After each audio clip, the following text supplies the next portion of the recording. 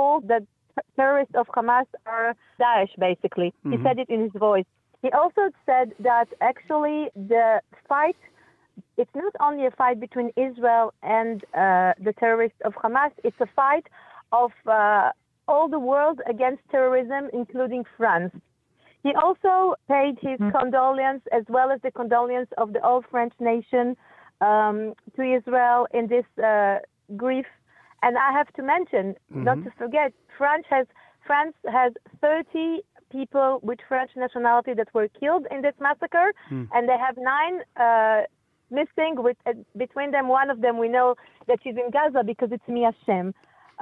He also said that actually Israel and Prime Minister Benjamin Netanyahu came to France to pay our solidarity after the attacks of January 2015 on Charlie Hebdo and Hypercacher, and was working with him.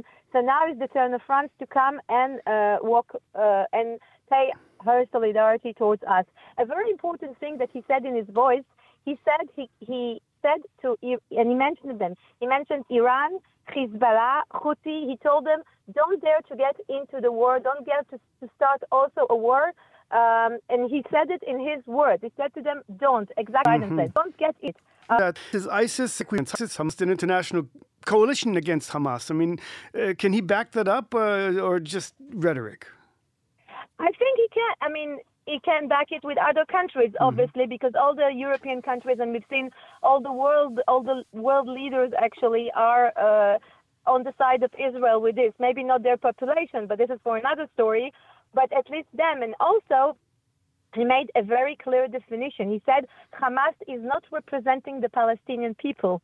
And he said actually that he had actually 3 main aims by coming here, and he was saying them as well on this press conference.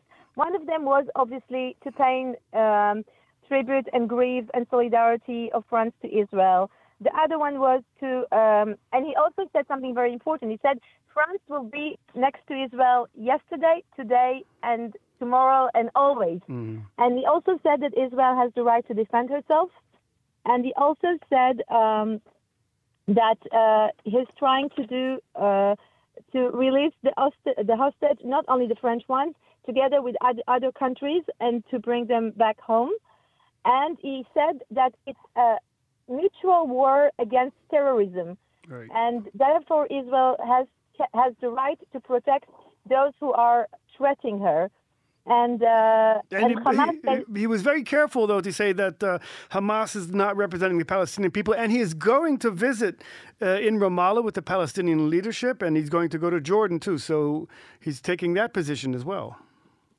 I have to say that something that he said actually comes to what you said. He said that there has to be a coalition of the region and other countries to start a procedure of peace and the two-state solution, Palestinian state, next to a secure Israel. But I'm asking a question.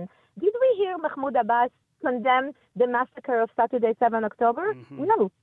So I think it's too early.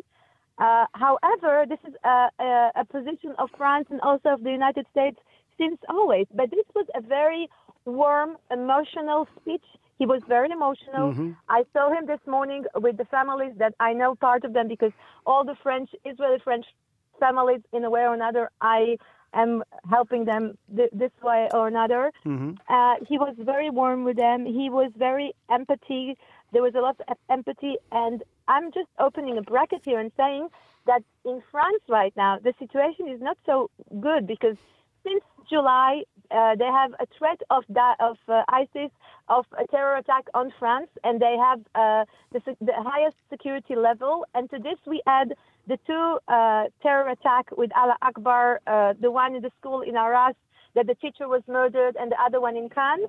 And to that, I'm adding that for the 7th time in the last 2 weeks, yesterday, Chateau de Versailles was evacuated because there was maybe a threat of bomb there. And the Louvre Museum was as well evacuated last week.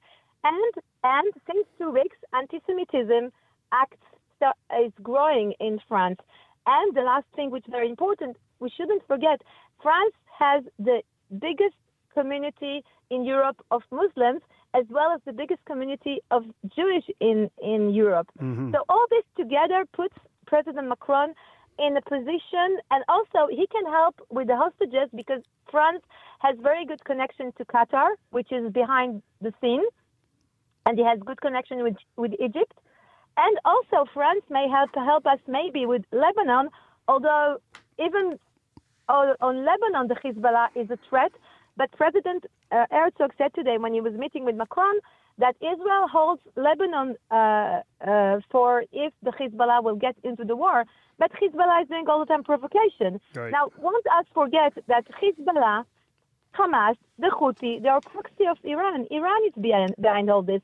And what we can understand from the speech of Macron, there is the free world, which is fighting terrorism, the West, democratic countries, and there is the other part of Iran, together with Syria, together with China, maybe Russia, which are actually supporting these terrorists in a way or another.